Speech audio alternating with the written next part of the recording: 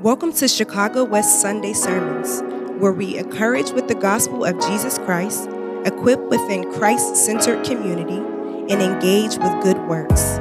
This week we will hear a sermon from Pastor Kent Steiner. Well, we are continuing our series in the book of Mark called Follow Me, and I sort of had to look this up, but this is message number 10.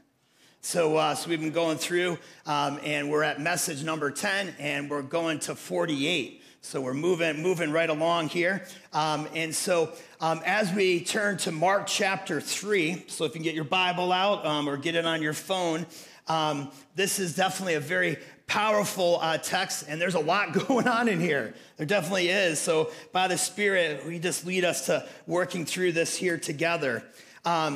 But here's what is true, is that in life, some things require a response, right? And this morning as we come into this text, here's the truth about Jesus, that he requires a response. He requires a response. Like, hey, in our everyday life of, hey, things are going well on the positive side, for something you want to respond to is, anybody had a birthday or at Christmas time and somebody gave you that perfect gift, right? You just sort of open it up and it's like, how did you know that's what I wanted? And that was great. And so that elicits, right? That requires a response of thank you for the gift. Thank you for your consideration and your generosity to me. Well, the negative side would be this. Again, try to avoid sports illustrations all the time, but just had to do this one. For me, a negative response is, when your team, it's in a big part of the game and things are going on, and all of a sudden the official makes a bad call. That requires a response. It does. I think some people are laughing at me, but that's all right. It's all right.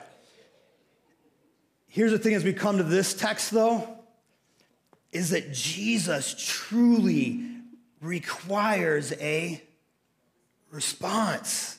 He does. How he lived and what he claimed doesn't leave any place to be neutral. His impact doesn't allow for that. It just doesn't. As we jump back into chapter 3, let's start reading in verse 7. And let's look for how people responded to Jesus. Starting in verse 7 of chapter 3. Jesus withdrew with his disciples to the sea, and a great crowd followed from Galilee and Judea and Jerusalem and Idumea and from beyond the Jordan and from around the Tyre and Sidon. When the great crowd heard all that he was doing, they came to him. And he told his disciples to have a boat ready for him because of the crowd, lest they crush him. For he had healed many, so that all who had diseases pressed around him to touch him.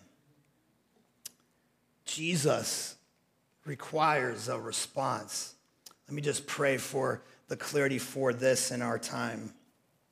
Lord, thank you that we've been worshiping you in song. Lord, thank you for the reading of your word here initially, God. And we would just pray, would you move and show us what it is you would have for us to see here?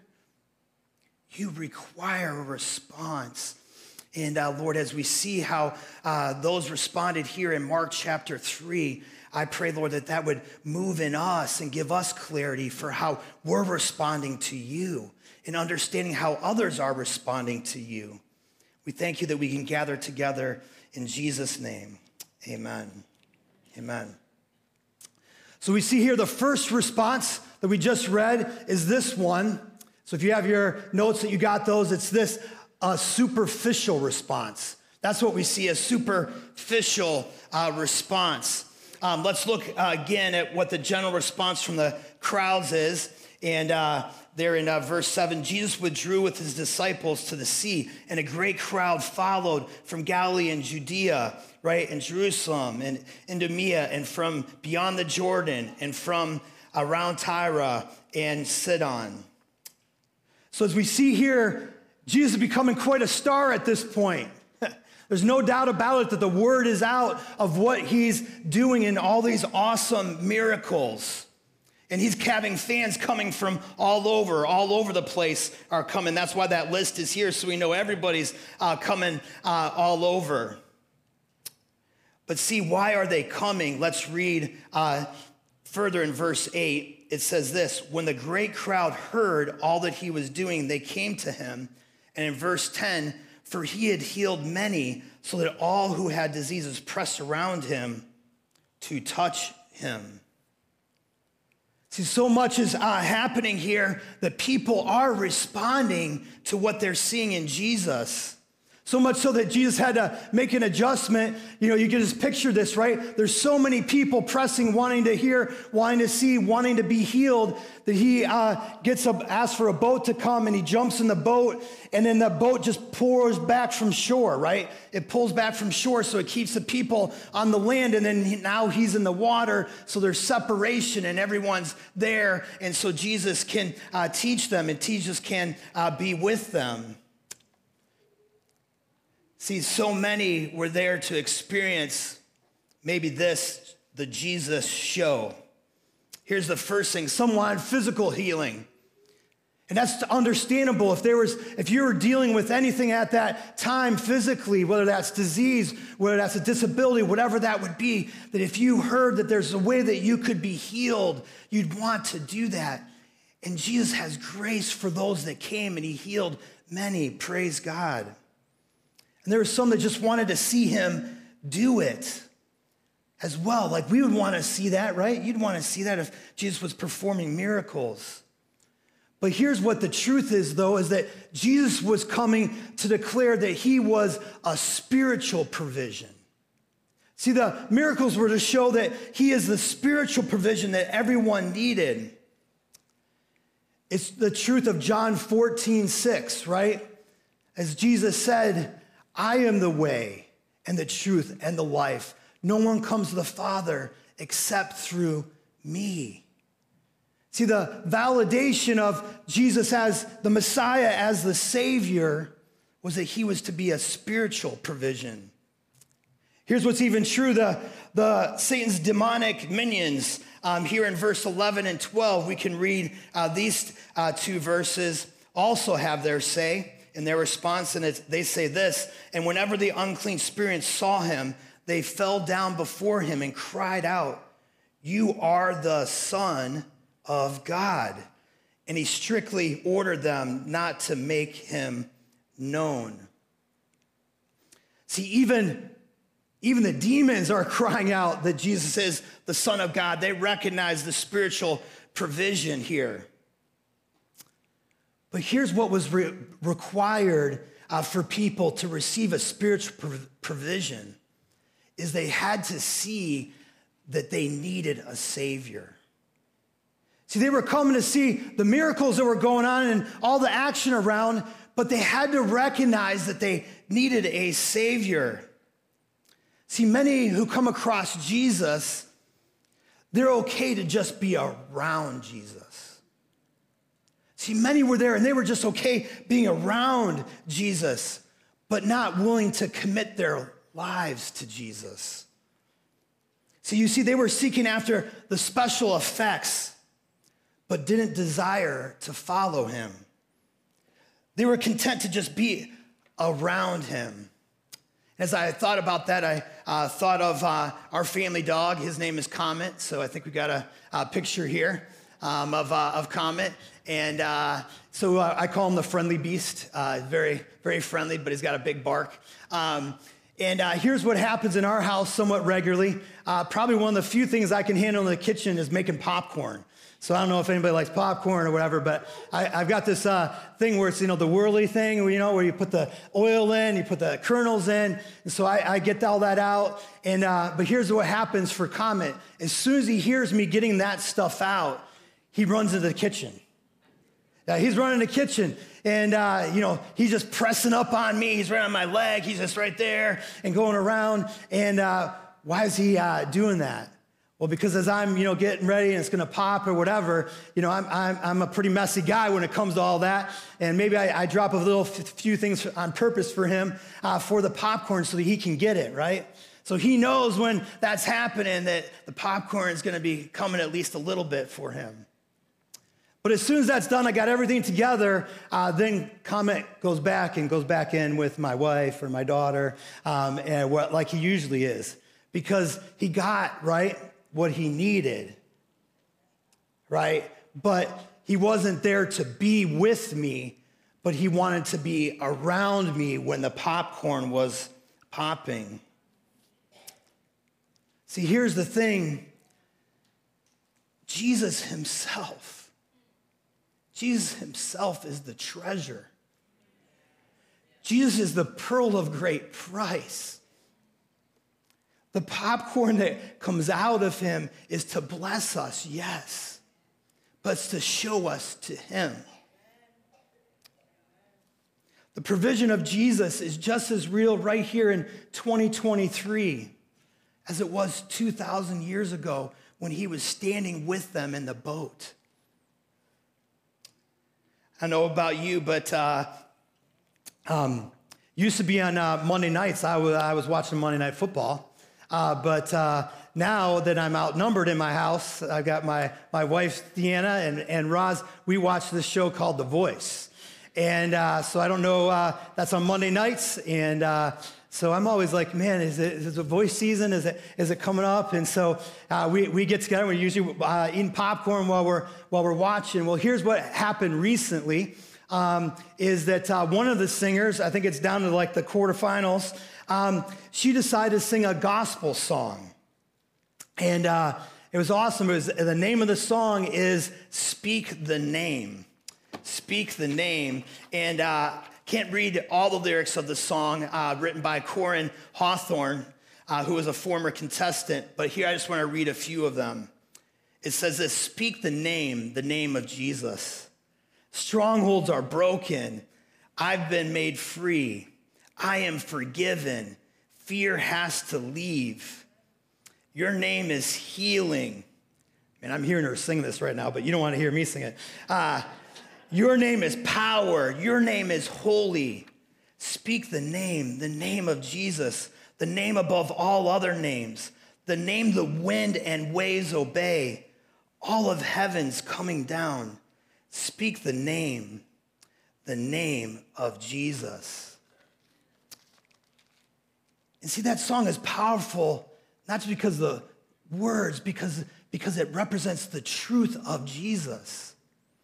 But what was happening in that show is that, the judges and the people that are around, I would just say the masses that were there, they were all excited about what was being said and sort of the passion that the singer was singing about Jesus. But it wasn't moving them to find out about the truth of Jesus that those words declared. They were fine in just being around Jesus, just hearing about Jesus, but weren't ready to experience the full truth that those words declared. See, this response is common, but it misses the provision of all that Jesus sacrificed, that he sacrificed for us. See, he is who we need. He is all we need. John 6:35. Let's read this together. Jesus said to them, I am the bread of life. Whoever comes to me shall not hunger, and whoever believes in me shall never thirst. He is the bread of life. He is our spiritual nourishment. See, the truth of it is that there's a lot of spiritually hungry people. There's a lot of spiritually hungry people throughout this community, throughout this city, throughout our jobs, in our families, maybe even in our gathering right here. And see, when people are hungry, they're desperate. And sometimes people are turning to destructive spiritual stuff. Because the truth is, the enemy doesn't play fair. When it comes to spiritual things, the enemy doesn't play fair. He likes to disguise himself as what seems good. Let's read 2 Corinthians 11:14. And no wonder, for even Satan disguises himself as an angel of light.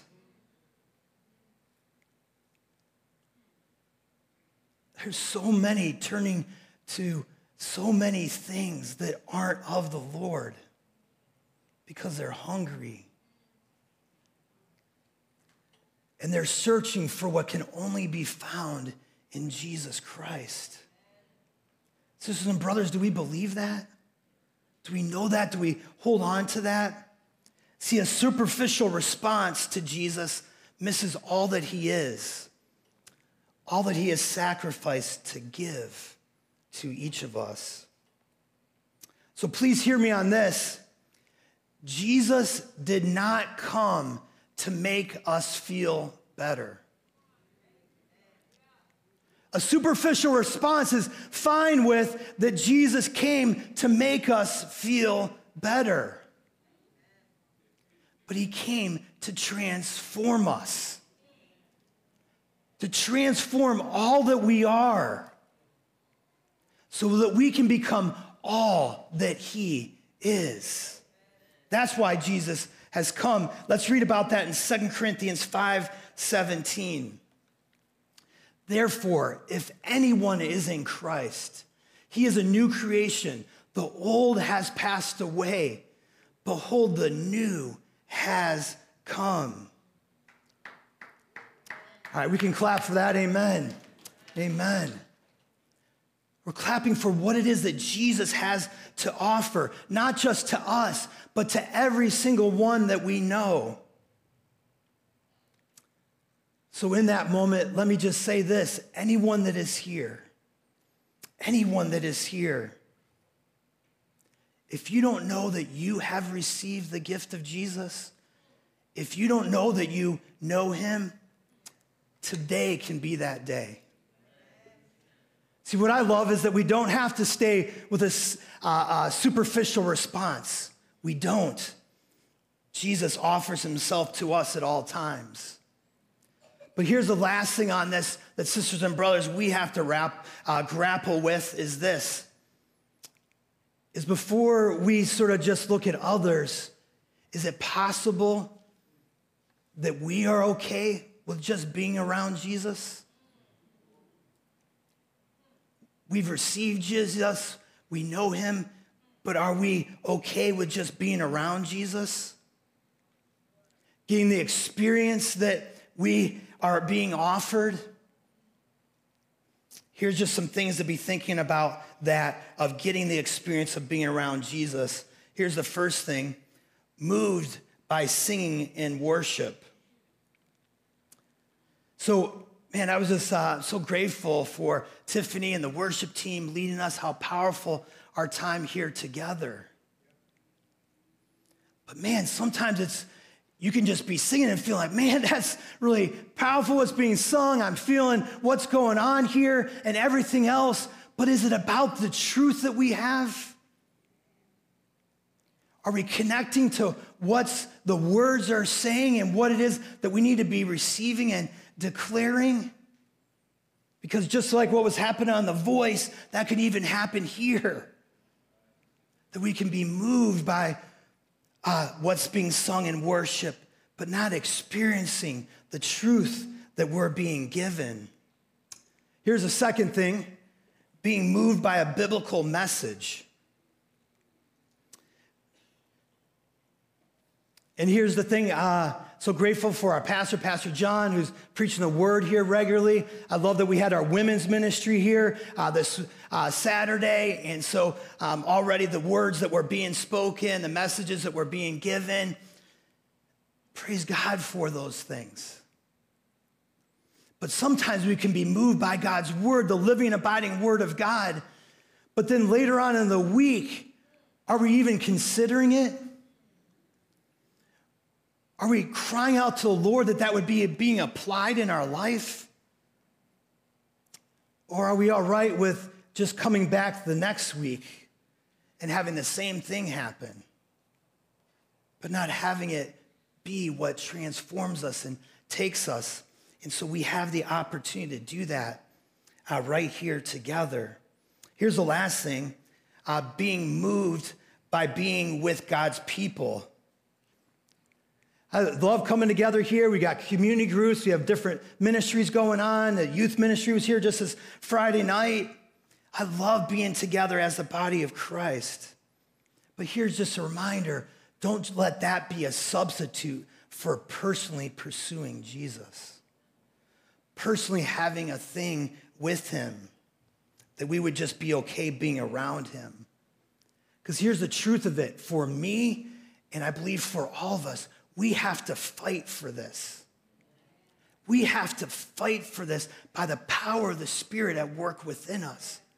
To not just settle for being around, but to truly being with Jesus. And let me just say this, because he's worth it. It's worth the fight because he is worth it. John 10:10 says this, the thief comes only to steal and kill and destroy. And this is what Jesus says, I came that they may have life and have it abundantly. You can't be around Jesus and experience the abundant life that he has for you. You have to be with him. He has to be with you. And that's why I love that that was just the first response that we saw, the superficial one. But let's look to the next response that we see going through God's word here. And that is in verse 13. And it's this, a committed response. First was a superficial response, now a committed response. Verse 13. And he went up on the mountain and called to him those whom he desired, and they came to him. So here's the thing, as we've been earlier in the book of Mark, that Jesus has been asking different individuals to follow him. And so he's been giving that out in different places in time, and now he's calling them all together to meet him on the mountain. And what I love is that they did it. They showed up, they went up the mountain. We see that right here, that they came up to the mountain to meet with him. But here's the thing that's so easy to miss, that we can't miss right out of this text. And it's here in verse 14, because Jesus does something so significant and powerful. He appointed 12, whom he also named apostles, so that they might be with him. They might be with him. See, it's so easy to look over that, but this is the most vital part of the Christian life, being with Jesus. It's being with Jesus is the most vital part of that. See, Jesus brought these 12 close to him so they could be changed in his presence. See, Jesus brings us close so that we can be changed. See, we are not called to change ourselves. If you thought that you had to work harder, you're struggling, you're feeling like, man, I wish God would be doing more in my life, it's not up to you to change yourself. But it's the position that you're in. That's where you have to be. You have to be in the position that these disciples were in, to just simply be with him. See, Jesus knew they must be with him first. And some of us know what they were facing. These disciples, they were facing great discouragement. They were going to be facing beatings. They were going to be facing untrue accusations against them. Hard hearts to the message that they were going to be giving. And most of them were actually going to give their very lives. But Jesus knew they had to be with him first. And they had to be committed to him and know him. See, sisters and brothers, we need to know that we need his presence above all else. Because here's the thing, is that your family truly doesn't need what you bring to the table. Wherever it is that you connect with your family, they don't need you to show up and bring what you can to the table. What they need is Christ in you to show up to your family each and every day. at your workplace, where it is that you work, those that you interact with. They don't need you thinking, strategizing how to connect with them and do that. They need Christ in you. Your friends, what they need to see is not, hey, you trying to win them over or you trying to show them something. They just need to see the real Christ in you, the hope of glory. See, that's what it is all about. See, what happened with the 12 was when they were in Jesus' presence. Let's see what happens when they were in Jesus' presence. Continuing there in verse 14. And he might send them out to preach and have authority to cast out demons. See, when they were in his presence, and we see two things here right away that happen as they're in his presence, that they want to proclaim Jesus, that they are to be preaching Jesus, but first they must be with him. Hey, I was so grateful for our family services last Sunday. And for those who weren't here, we had children right here with us as part of the whole service. And that's just really fantastic to have them here with us. It was a blessing, but also a reminder, right, that we're glad that they also right now have their time with our leaders that are upstairs and they're worshiping and being taught God's word right where they're at. But here was what was great about them being with us as they were part of our greeters as they came in. We had them up here praying with us and then sharing what they were learning about God in their children's ministry time. They were excited to proclaim Jesus. You just heard it over and over again, right? Come to me like little children. They had that. They had received it, and they were excited to share that with us. Now it was like, I feel like the Lord's leading me to pray over the whole church. Praise God. Being with Jesus is what generates that. Being with Jesus is what gives us the ability to do that. And what I love is, here's the second thing, not just proclaim Jesus, but power from Jesus. See, they got power from Jesus and have authority to cast out demons. That's serious, right? Well, I love the weather out here, and this weekend it's been great. I got to go. I said, man, I'm just going to get away, go to a park, and just have some time, just to relax and sort of enjoy the weather and do that. So I don't know if anybody else got to a park, got outside or whatever, just to enjoy this weather. That is really a great thing, and we should do that.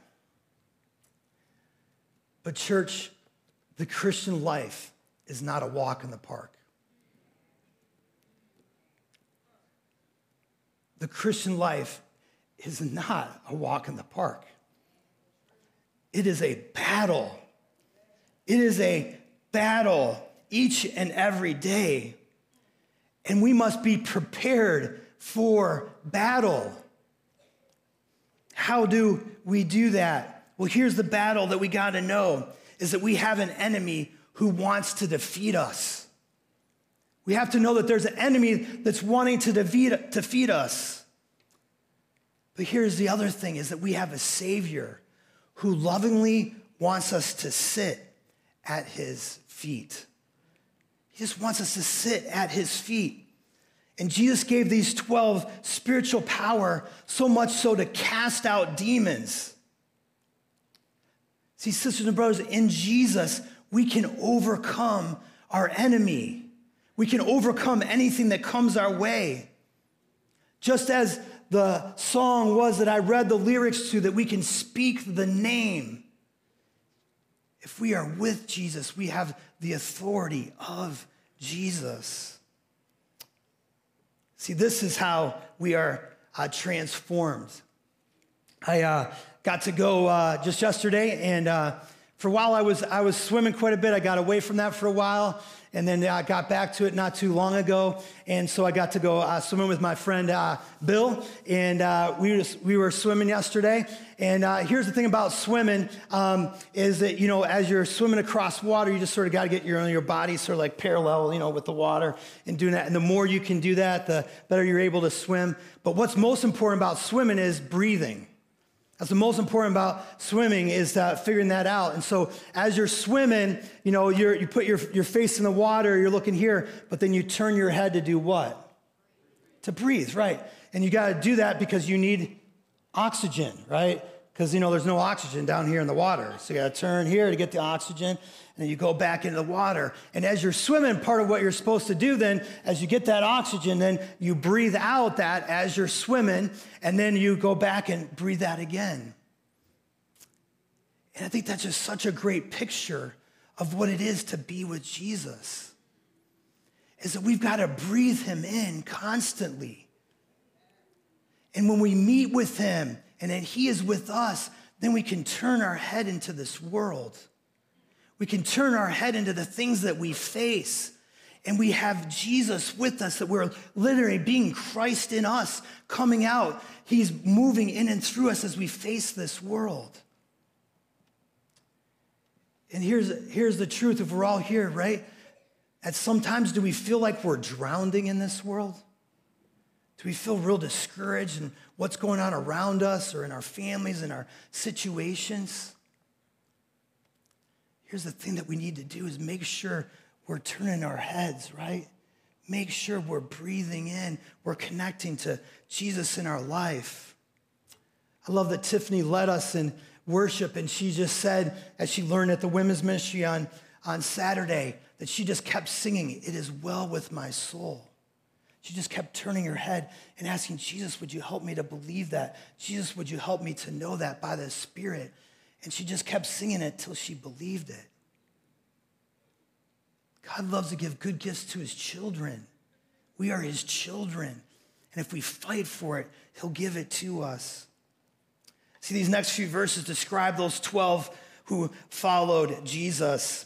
Let's look at the description here. We're going to be moving on through, starting in verse 16. He appointed the 12, Simon, to whom he gave the name Peter, James, the son of Zebedee, and John, the brother of James, to whom he gave the name Boanerges. This is sons of thunder. Andrew and Philip and Bartholomew and Matthew and Thomas and James, the son of Alphaeus, and Thaddeus and Simon the Zealot and Judas Iscariot, who betrayed him. So this is the list of the 12 disciples. And again, love to go deep on many of them, but here's what I'm just going to do an overview is this was a diverse group. It's a diverse group. What they did, we got fishermen there, we got a doctor in there, we got a tax collector, we have a zealot in there, and what that is actually like a political activist that sometimes was out doing crazy stuff. And so Jesus called all these different individuals together, and they had all different status in society, right? Some were, we're fishermen, just ordinary people. Some were, Matthew was a tax collector, right? He was hated. He was disrespected because he had turned on his own people to get rich. And then you have Luke the doctor, in his role. And so there's all these different statuses in society. And some of them that we know about, a lot about, and some we don't know anything about. And here's the thing is, that's how the church should be, right? That we need to be fine no matter what our role is, no matter what our situation is. God likes to bring us all together in our diversity in unity. And sometimes some are more known than others, but that doesn't make anybody better than another one, right? It's just different roles in different places. And so what I love that Jesus represents our core value. We have this right here. This is our core value, valued and celebrated diversity. And that's represented even when he calls these 12. Well, here's the last thing that we see here is that also there's a perspective of God's calling. We see, let's read verses 20 and 21. Then he went home, and the crowds gathered again so that they could not even eat. And when his family heard it, they went out to seize him, for they were saying, he is out of his mind. He is out of his mind. See, even Jesus' own family thought he was crazy for what he was doing. Now, here's the thing about it. We don't know, is that just because they're like, oh, he's crazy, we don't believe in what he's doing. It might also just be like, man, he's going to get himself killed. He's going to get himself crushed. They were caring about him. They were concerned about him, in that situation, which is true. And so that's what the family was. They were just very concerned about what was going on. See, here's the thing just to reflect on is that sometimes when God gives you a calling, sometimes people might feel you're crazy. See, when God puts a calling on your life to do something, those that don't know the Lord, don't have a relationship with him, might just think you crazy. You're crazy for doing that.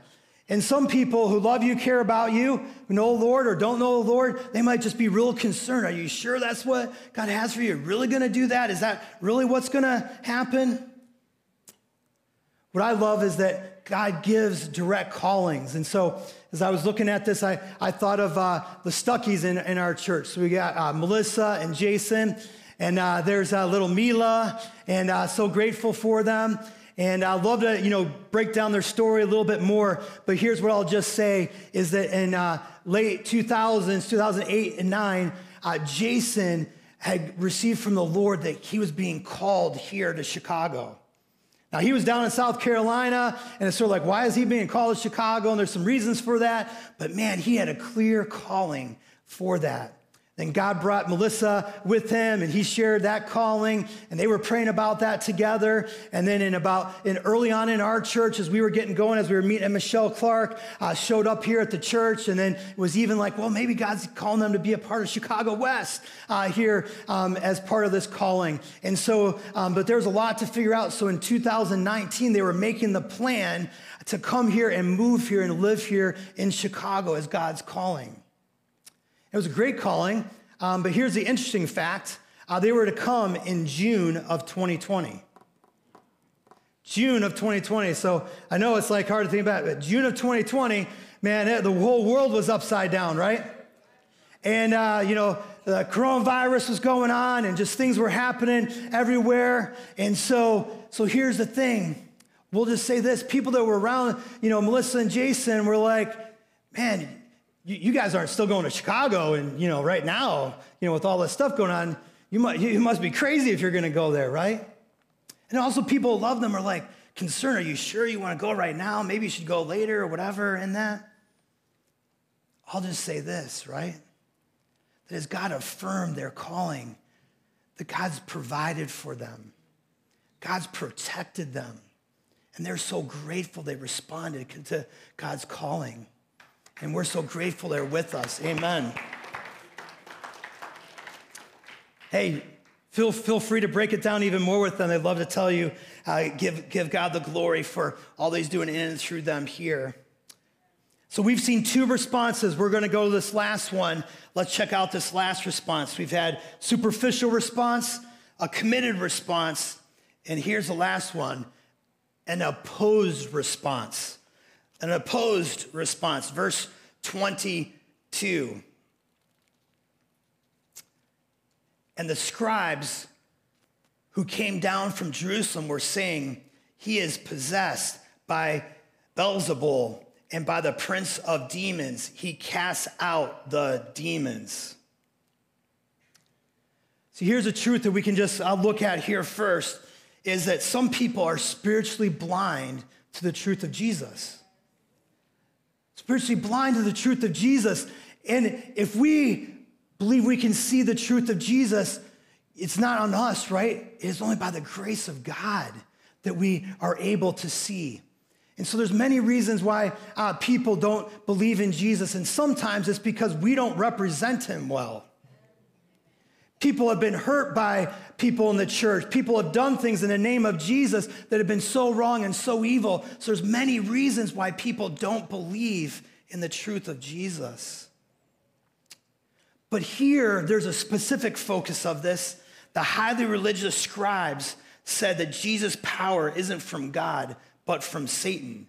So the highly religious people who should have known better were saying this about Jesus. And Jesus addresses their illogical reasoning here. So we'll just read it through how he responds to them.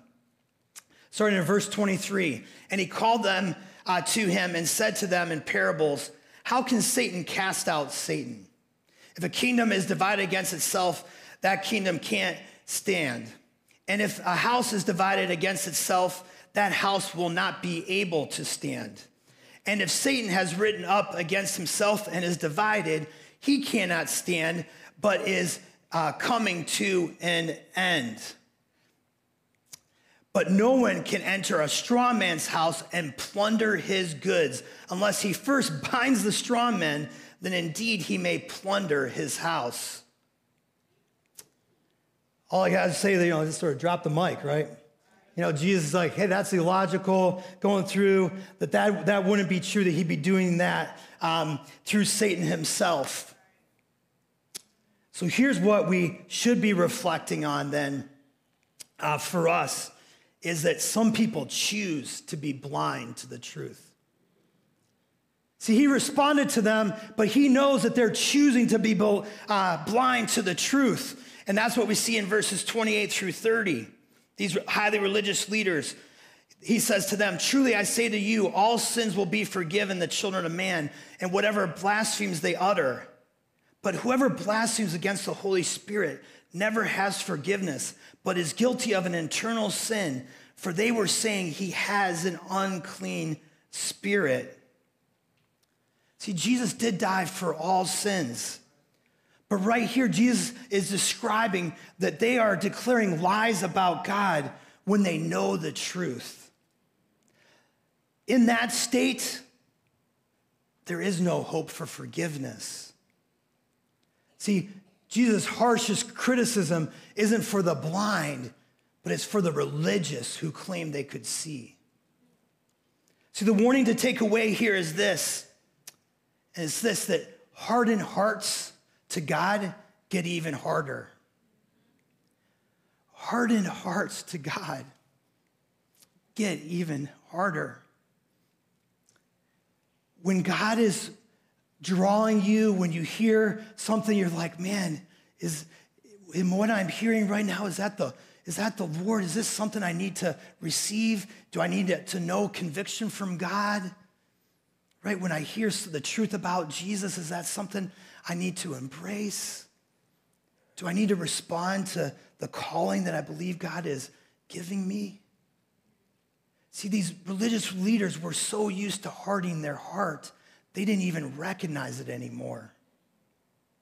They didn't recognize that the hearts were so hard that they were lying about what they knew was true.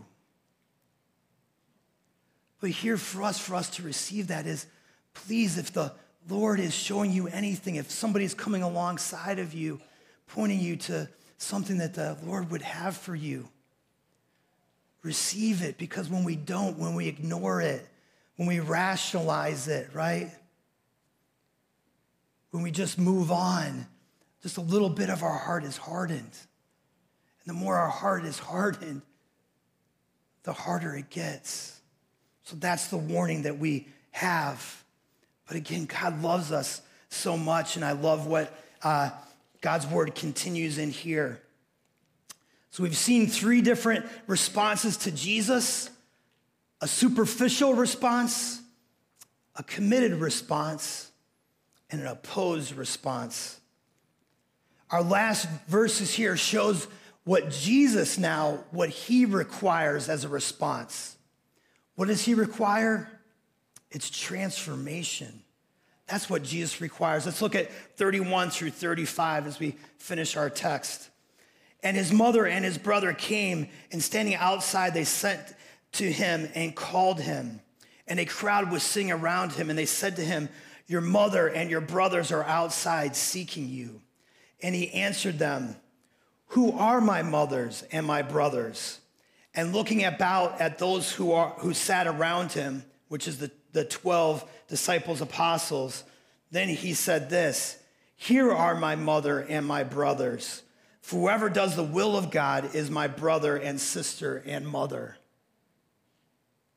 See, the disciples had the committed response. And what Jesus is saying that he requires is transformation. So Jesus states that what is required is to actually be in his spiritual family. That every single one of us is offered a gift through Christ himself.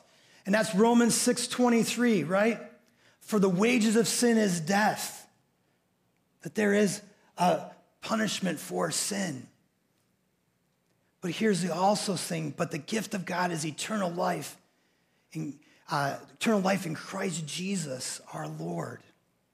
There's two kinds of people spiritually, those that have received the gift by the grace of God, what we haven't earned, that we don't deserve, and those that the gift is offered to, but haven't received it yet. And so as we come to this place in time, we'd love for anybody who would even consider wanting to receive that gift. Don't harden your heart. Respond to what it is the Lord would have for you. And we love after this service to meet with you right up here. But here's the thing, how do we actually know if someone has received the gift of Jesus? Jesus tells us right here, it's transformation. If you receive the gift, then you'll be transformed by him. See, transformation comes from being with Jesus as we become new in him. For whoever does the will of God, he is my brother and sister and mother. See, it's living by his power that we can actually follow God's will. See, this has come full circle now. Remember, with the disciples, he said, come be with me, right? And they committed and followed him. And now he's showing us that if we do that, if we receive him, that we can truly do that. See, the disciples, they're far from perfect. We'll see that as we continue in the book of Mark, right? They're up and down and all over the place at times. Any one of us relate to that? Any one of us relate to that? But here's the thing, by the grace of God, they stay committed to the Lord. Except for one, which we read, he betrayed Jesus, but they stay committed to him. See, we'll see that it's by grace that he is moving in and through them in every way. Transformation is happening in their lives. See, sisters and brothers, our transformation is happening amongst us. It's showing on the outside. When we do the will of God, when we're following the Lord, it's showing on the outside what's already happening on the inside. Not perfectly, but it's showing on the outside what's happening in the inside. So as we close, by God's grace, he is at work in us. We're not fully where we want to be, right? But if we're following the Lord, we're not where we once were. And here's the thing I would just encourage us and challenge us with as our worship team comes up, is when you have opportunity and you see God being good through a sister, through a brother in Christ, would you just acknowledge that to them? Would you just say, you want to say, hey, you're amazing, or whatever, you're killing it. Just say, God was so good through you. You might not see it, or maybe you didn't notice it, but what you just did there, that was a blessing to me, or that was a blessing to others. We need to be speaking this to each other, right? We need to be reminded of what the transformation that is really happening by the power of God and through his grace. And that's why we're together, to remind us that with each other and to encourage each other in these truths. So Jesus requires a response. May we be encouraged to respond by seeking after him. Let me pray. Lord, I thank you for this word. I thank you for the truth that we've been around, that you require a response. Lord, I pray for anyone here right now that maybe would feel like that they have a superficial response. If they need to receive you, I pray that they be moved to that. Today is a day of salvation. Lord, if it's those of us that know you and there's some way that we're just okay being around you, Lord, would that just stir in our hearts to press into you more? You love us so much. Lord, as the prodigal son came running, you came running to the prodigal son, you'll come running to us. Lord, help us to stay committed. Lord, I thank you, Lord, that you've called us, Lord, and that we could be committed to the calling that you have for us. And that, Lord, as we face those that are opposed to you, I pray we give grace, Lord, to those that don't believe, that haven't been able to see. Lord, that you would use us in whatever way it would be, Lord, to share them with Christ in us, the hope that they can have. And Lord, we thank you, Lord, that you are at work in us. Lord, we have a long way to go. But Lord, may we stay committed to keeping after it. Because Lord, we can't change ourselves, only you can. You didn't come to make us feel better. You came to transform us. And we pray this in Jesus' name. Amen. Thank you for listening to Chicago West Sunday Sermons. Join us next week.